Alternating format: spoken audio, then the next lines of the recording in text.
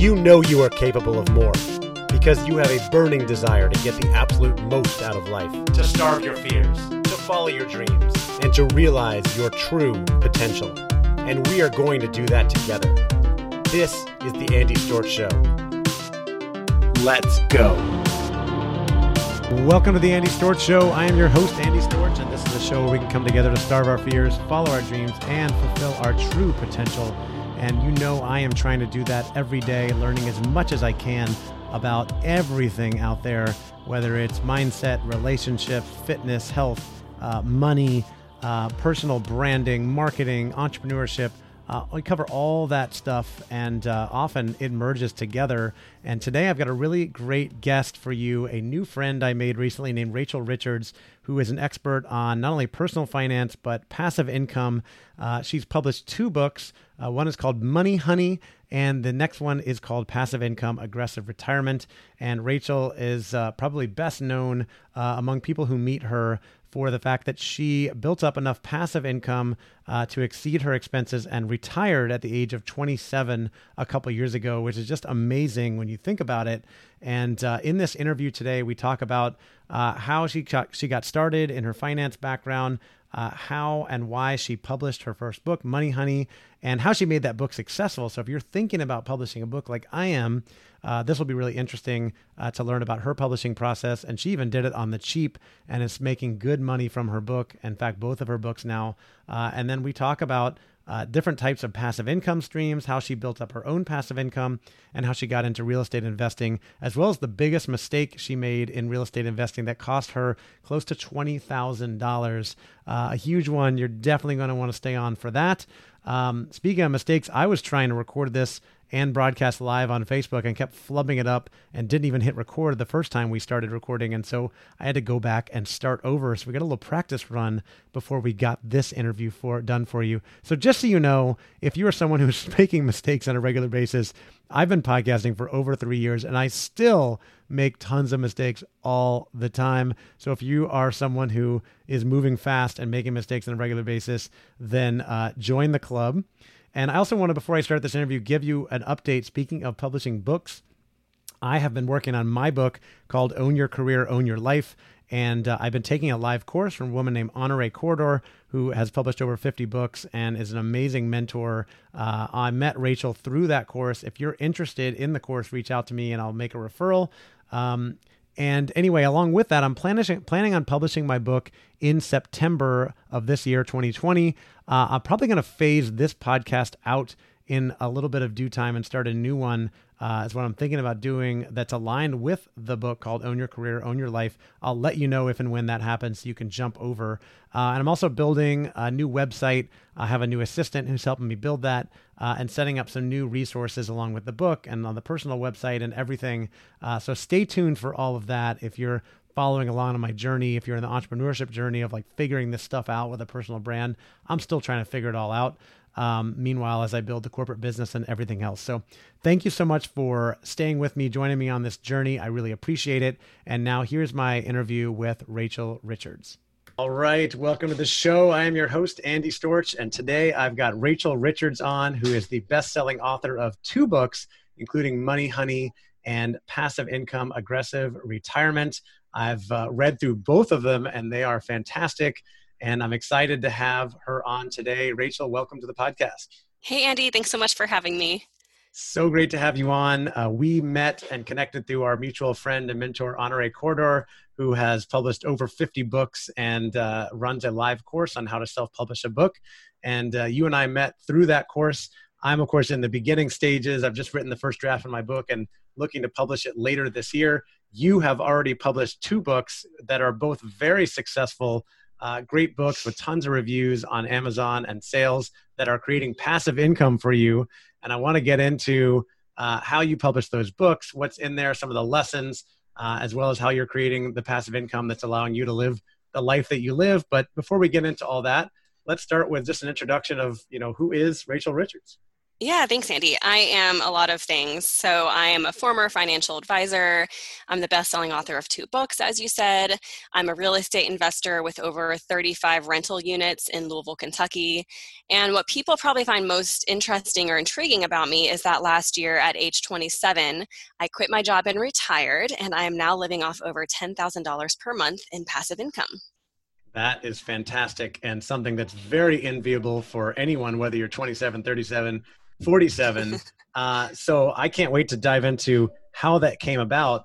But I think a lot of it started with your personal finance journey that led to you publishing your first book, which was Money Honey, right? So how did that come about?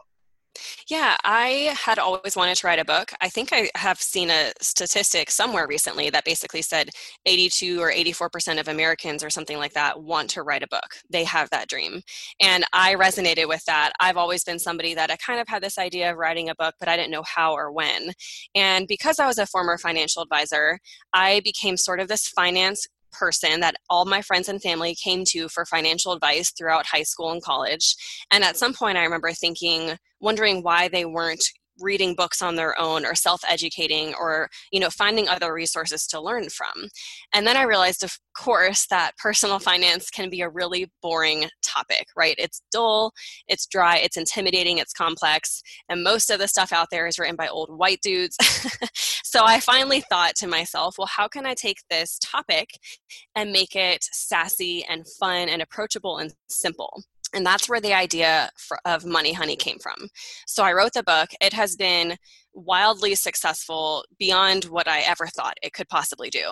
It's really resonated with female millennials, and I think I have over 550 five-star reviews now on Amazon. That is amazing. And especially considering that I think most people would look at a topic like that and say, well, there's already hundreds of books out there about personal finance. So what's the point of writing one more?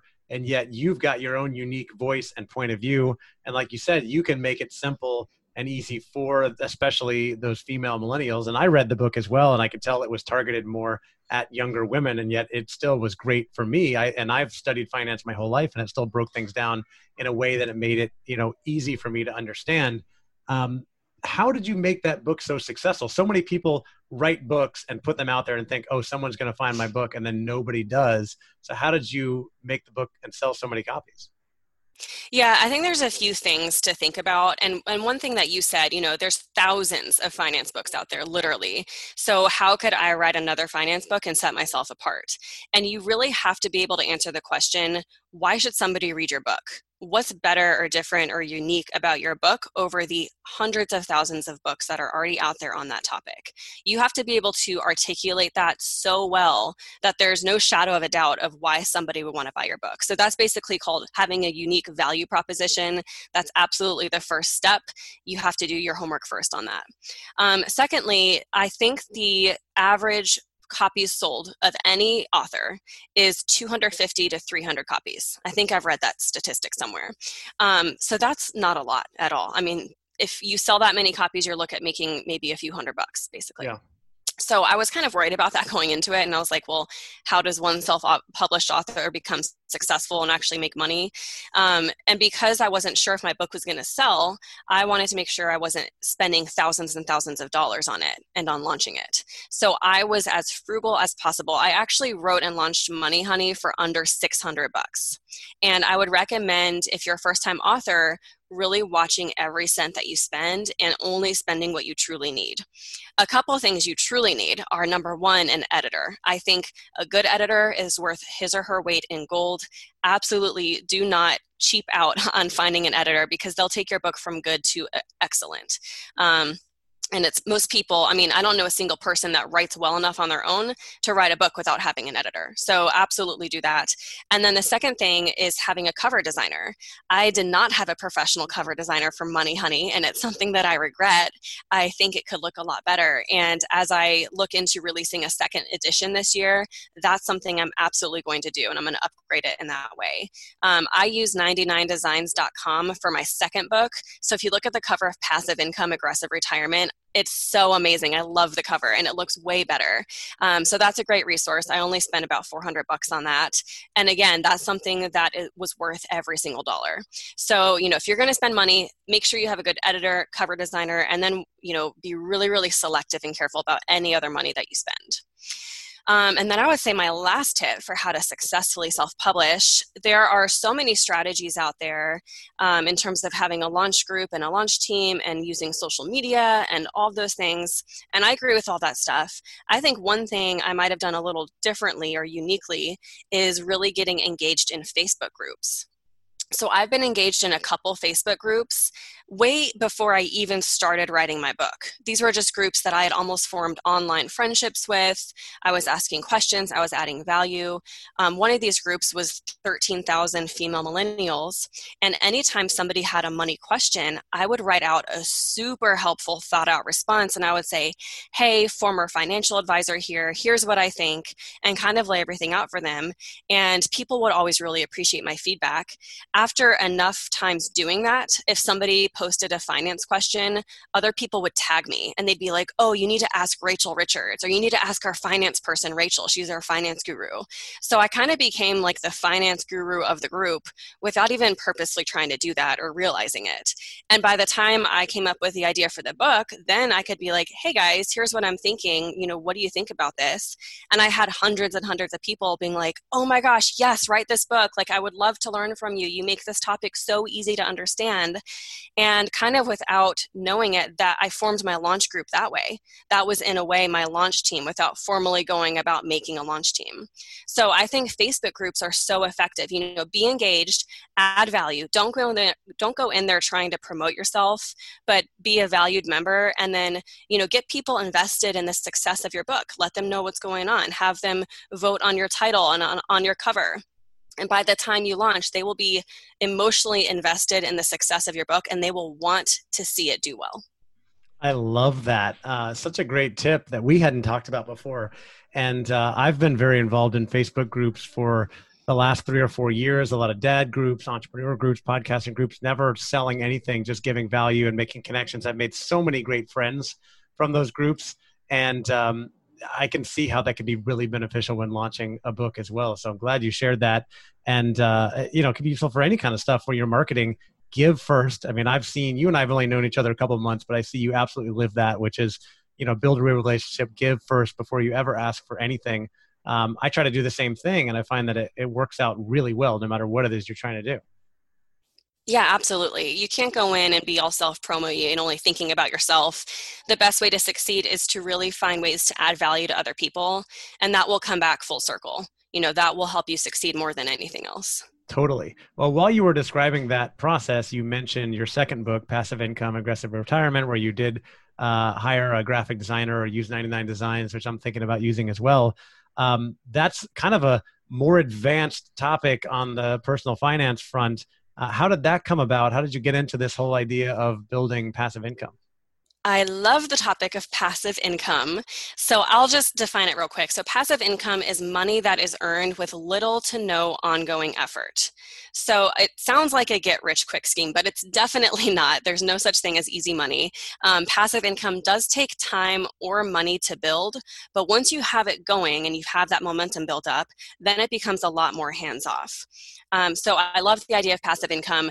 I had this epiphany a few years ago, and I finally realized, hey, if your passive income exceeds your living expenses, you're retired. You're financially independent. You don't have to keep going into a job, and you've finally found a way to stop trading your time for money. So that is the beauty of passive income. I started my passive income journey actually by investing in real estate. So real estate investing was something I had always wanted to do because from what I had learned, it is one of the best tools for building long-term wealth. And I still believe that. So my husband and I bought our first duplex in 2017. And then later that year actually is when I wrote Money Honey. But I started building up passive income streams. I hit the point where I reached over $10,000 a month in passive income in 2018, actually. But then it took me an entire year to actually quit my job because that's a really scary thing to do. Yeah, totally. And I was working on a great team. I was paid really well. So walking away from that was actually pretty difficult. But yeah, so at that point, I had so many people that were kind of following my journey already from my first book. And I realized that this topic of passive income, like nobody had written about it before. And there were so many people that were interested and they wanted to know how I was doing what I was doing. So, kind of throughout my journey, I was taking notes and I decided to write my second book on that. What I love about my second book is that this time I got to interview some amazing experts across the country and kind of feature them as case studies. Because in my book, I talk about 28 different passive income models. So trust me, there is something out there for everybody. But of course, I haven't done all 28 myself. So the ones I've done myself, I can obviously speak to really thoroughly. And then for the rest, I relied on subject matter experts. So I interviewed Hal Elrod, who is the international bestselling author of The Miracle Morning. So that was amazing. He talks about how to create passive book royalties. Also, Honore Corder. I also got to interview David Osborne, who's one of the most successful real estate franchise owners in the world. So he talked all about rental income and had some amazing thoughts. Tons of other people. But yeah, that's basically how the idea came about. And it's also resonated very well. I think it's a topic that is really, really interesting to people right now. Yeah, and it's one of those mysterious topics that people say like, "Oh, I want passive income, but I have no idea how to do that." And you lay it all out in your book, and not just the really popular ones like real estate or even stock dividends or something like that. You've got things in there like print on demand and music licensing and just all kinds of different things that people do. And like you said, stuff that you haven't done, but you have experts in there. I like all the case studies, seeing what Hal Elrod's done with his book and what Honore's done with all of hers and the different recording artists that you featured. Really cool. So what are the passive income streams that you have now? Well, I guess I technically have four now, which I used to have three, but I have my book royalties. And actually in February, I had my first $7,000 month in book sales, like in book royalties. So that Awesome. was really cool. Thank you. And then my rental income normally makes anywhere between 7 and 12 grand per month. Right now, things are a little tricky, obviously, with everything that's going on. So that's seen a really big decrease, which is fine. As long as we're breaking even, we're fine. And I think the worst case scenario for us is that we'll break even on that over the next few months. But that's such an important lesson because in the midst of all this, I have multiple passive income streams. And that's the whole point, is diversifying your income. You don't want to be 100% dependent on one source of income because that can be taken away from you. That can be eliminated or reduced. And then what do you do? So the whole idea, or part of the idea of passive income is diversifying your income and having these multiple income streams. So even though my rental income is being impacted right now, I have the other streams of income that are coming in, so I'm fine. My third passive income stream is the print on demand. So we have a platform, we make designs, we put them on products that already exist. And we don't have any inventory, so this eliminates all of your inventory and financial risk because the products are printed on demand. So they're not actually created until somebody buys them. And there's all sorts of platforms that do this. There's Redbubble. I think Etsy does this a little bit. I think Teespring might be another one. There's merch. So lots of really cool ways to do that. And I think that's one way for beginners to get into the passive income stream. And then my last one, which is brand new, is my online course. So I just launched my first course. It's called Get Your Financial Shit Together. It's a lot of fun. It goes along with my book, Money Honey, and that will eventually be a passive income stream for me as well. Hell yeah, that's awesome. And I remember when you first started putting the course together is when you and I first met and we were talking about it. And you said that you set an ambitious goal to get 20 people in your first course. And how many people have you have registered?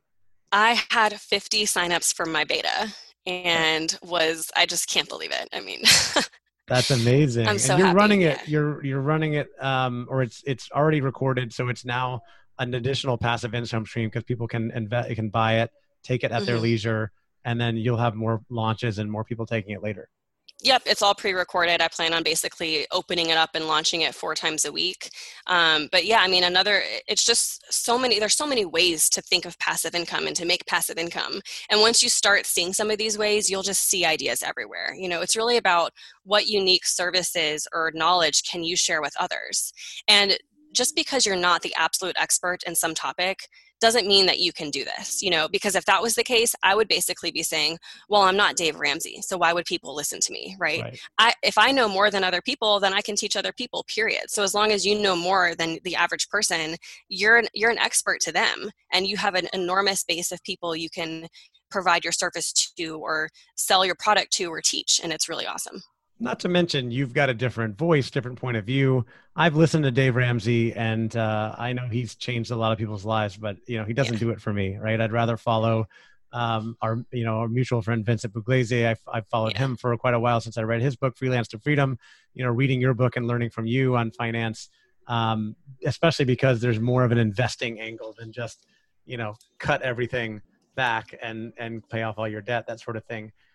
The real estate thing is something that I've invested in the stock market for a long time. I've studied that. I learned a lot of it from my father, luckily, but I've always been afraid to dive into the real estate investing side of things. So I've never really done it before. How did you get started in that? So, like I said, I'd always wanted to invest in real estate. I was pretty determined to buy a rental property at a pretty young age. And I learned a lot from reading. The best book, besides mine, the best book about rental income and rental properties is this book called Hold by Steve Chater, I think, and also the McKissicks are co-authors, Linda McKissick, I think. Excellent resource. But, basically, I had paid my way through school by selling Cutco knives. I don't know if you've heard of Cutco. Oh, yeah. Yeah, so I sold Cutco all through school. I paid my way through school, graduated with no debt. My husband is a veteran of the Navy, and he used his benefits to pay for his college education. So we both graduated with zero debt, and we didn't know each other then. But coming into our relationship, we both didn't have any student debt and really no other debt. And we were pretty responsible with our money and good at saving. So after a few years, separately on our own, each of us, we had, lots of money saved, tens of thousands of dollars saved. Our first duplex, and keep in mind, we were in Louisville, Kentucky, which is a very low cost of living area. So I can almost hear my Bay Area people scoffing at me. Yeah. But the duplex that we bought was $100,000. So it was super cheap, and that was even cheap for the Louisville market. We put $20,000 down on it to have a 20% down payment. And right off the bat, it was cash flowing $500 a month. In pure profit. And we basically kept that. We reinvested that money so that we could save even more for the next down payment. And it's really great because my initial goal actually was to invest in one single family house per year for 15 years, all on 15-year mortgages. And that way in 15 years, I was going to retire because I would have the more. Yeah, I was like, this is perfect. Originally I was hoping to retire in my mid 30s. So it's really amazing to think back to how quickly this happened for us just in a span of 3 years. But once you invest in your first one and you're making that money, then your savings is going to build up even faster than before. So it doesn't take a lot to really be able to build up momentum. And then, then the money's coming pouring in and you can just continue to acquire if that's what you want to do. Yeah, so you're building up the extra income, and I know from reading your book Money Honey that you're big on not only increasing income but controlling expenses as well. So I imagine you're doing a lot to control your costs so that you had extra to invest. Yeah, lifestyle creep is the worst. It's the hardest thing because anytime you start making more money, you feel entitled to kind of increase your quality of living, to spend more money. Who wouldn't? You feel like, oh, I've earned more money. Now I also earn, a higher quality of life, a better lifestyle. So trying not to give into the lifestyle creep is probably one of the hardest things when it comes to money management. But yeah, my husband and I have always been frugal. We've always tried to save about 50% of our income. That hasn't always happened though, but I would say on average, we're probably saving at least 35 to 40%. That's fantastic. Probably more than most people do. What's been the biggest mistake that you've made on your journey through all of this? Financial mistake. I love that question. I'll do something more like real estate related because this is a funny story. It was not funny at the time, but funny now.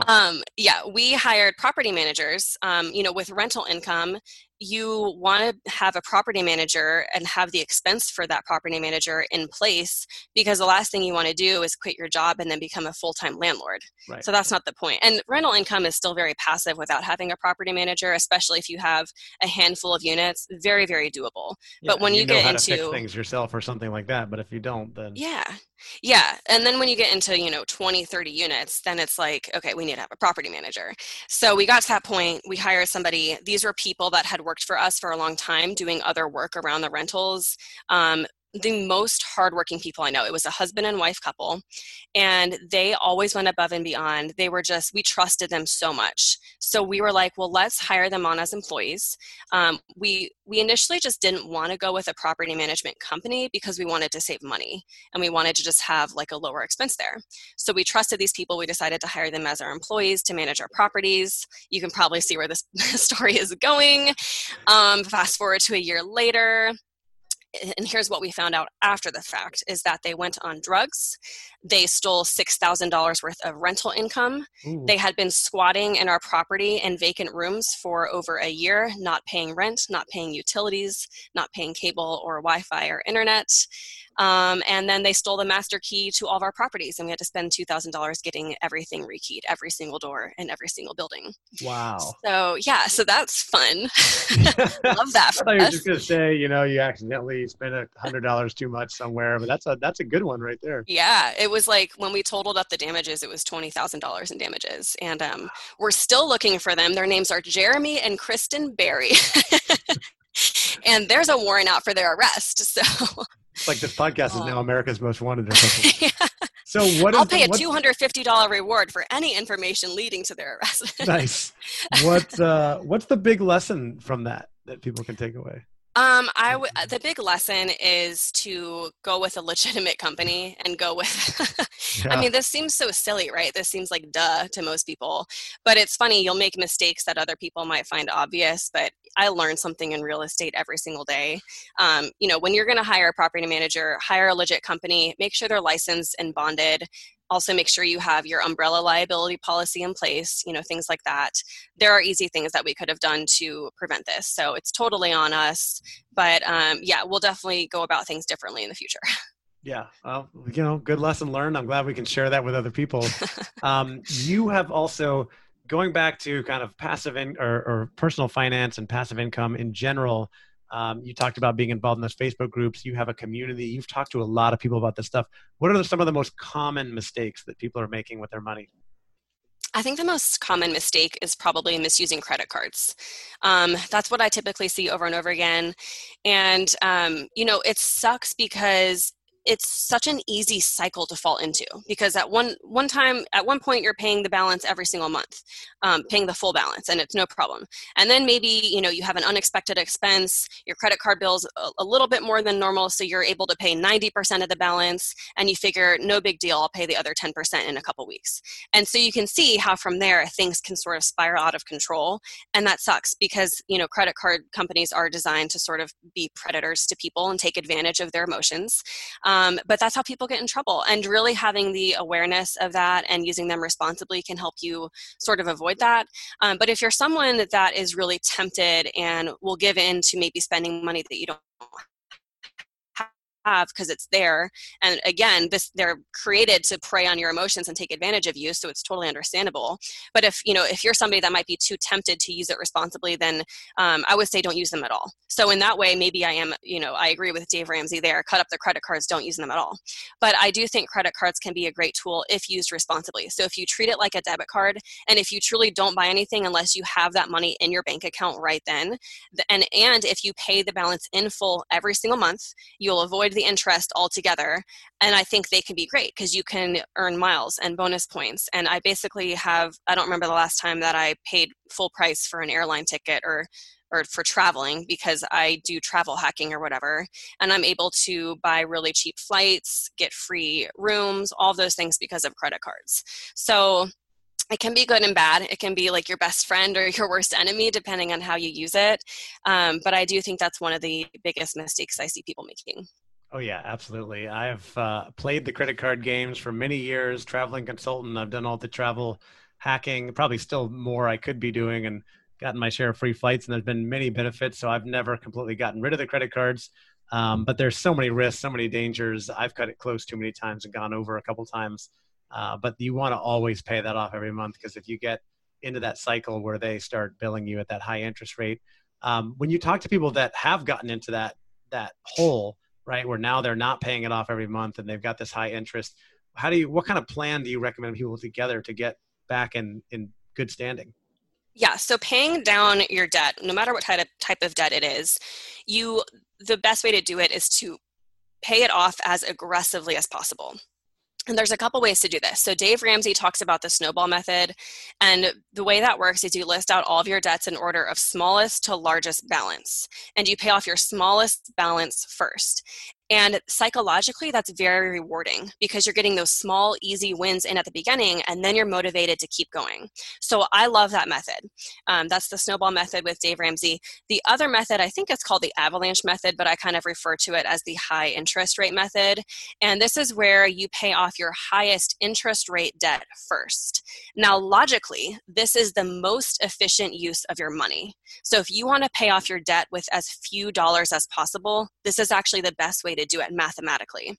Now, either method works. Everyone asks me, well, which one's better? I think the secret is the best method is the one that works best for you and that will best motivate you. Because some people will be motivated by paying those balances off quickly. Others will be motivated knowing mathematically they're making the most efficient use of their money and paying the high interest rate off first. I think where people get stuck is just not having enough to pay it off aggressively. So I kind of talk about, in my workshops, I'll ask this question, and Andy, I'll pick on you. I ask, hey, if you're trying to save up money quickly for something, a concert ticket, a car repair, whatever it is, what sorts of things do you do so that you can save money pretty quickly? As far as cutting back expenses or finding ways to... Yeah, maybe eating out a little bit less, cutting back on, the non-essential purchases, like whatever we're buying regularly on Amazon, clothing, things like that. Oh, yeah. Both of those things are great. Yeah. I mean, for me, it's a lot of the business expenses I invest in that tend to be the biggest is probably the biggest lever I can pull back on. Mm-hmm. I've never been very good at getting the food budget down, even though we don't even eat out that much. I swear we still spend so much money on groceries. I don't know where it all goes, but same. I literally have no clue. I struggle with it every single month, and I'm like, Rachel, you're a finance guru. Get your shit together with this. I know food. What it is. Are you a Costco member? No, I'm not. That's what kills me is Costco. I can't get out of that place without spending $250. It's just nuts. Yeah. It's crazy. So those are perfect examples. Most people, eating out less or cutting back on the food, that's the easiest way to go about saving more money. And the common theme there is that and when I teach this in workshops, I get similar feedback. But the common theme is that we're all focused on decreasing expenses. Mm-hmm. And I think you were leading into the other option. But, most of us think of how do I cut back on expenses first because it's quick and easy and efficient, right? The thing is, there's only so much you can do to cut back on your expenses. You can't stop paying your mortgage or rent. You can't stop paying your utility, like your heating bill in the middle of winter. You can't stop buying food. So there's a limit to how much you can cut back your expenses. And I'm not saying not to do that. We should absolutely focus on getting your spending in line. It's just that that's not the only thing you can do, right? So there's actually two ways to increase your savings. One is to decrease your expenses. Two is to increase your income. And for some reason, we never think about this, but increasing your income is brilliant because there's no one stopping you from making more money. There's no maximum on how much money you can make in a year. So if you can find ways to do both, to decrease your expenses and to increase your income, that is where you'll make the biggest impact with your budget. And that's where you'll finally be able to free up a lot of extra money to then put towards paying down your debt. Love it. And for people who are maybe not entrepreneurs like us who are working a job, have a pretty fixed salary, not expecting raises anytime soon, might be wondering, well, how do I go about increasing my income? Oh yeah, lots of ways to do this.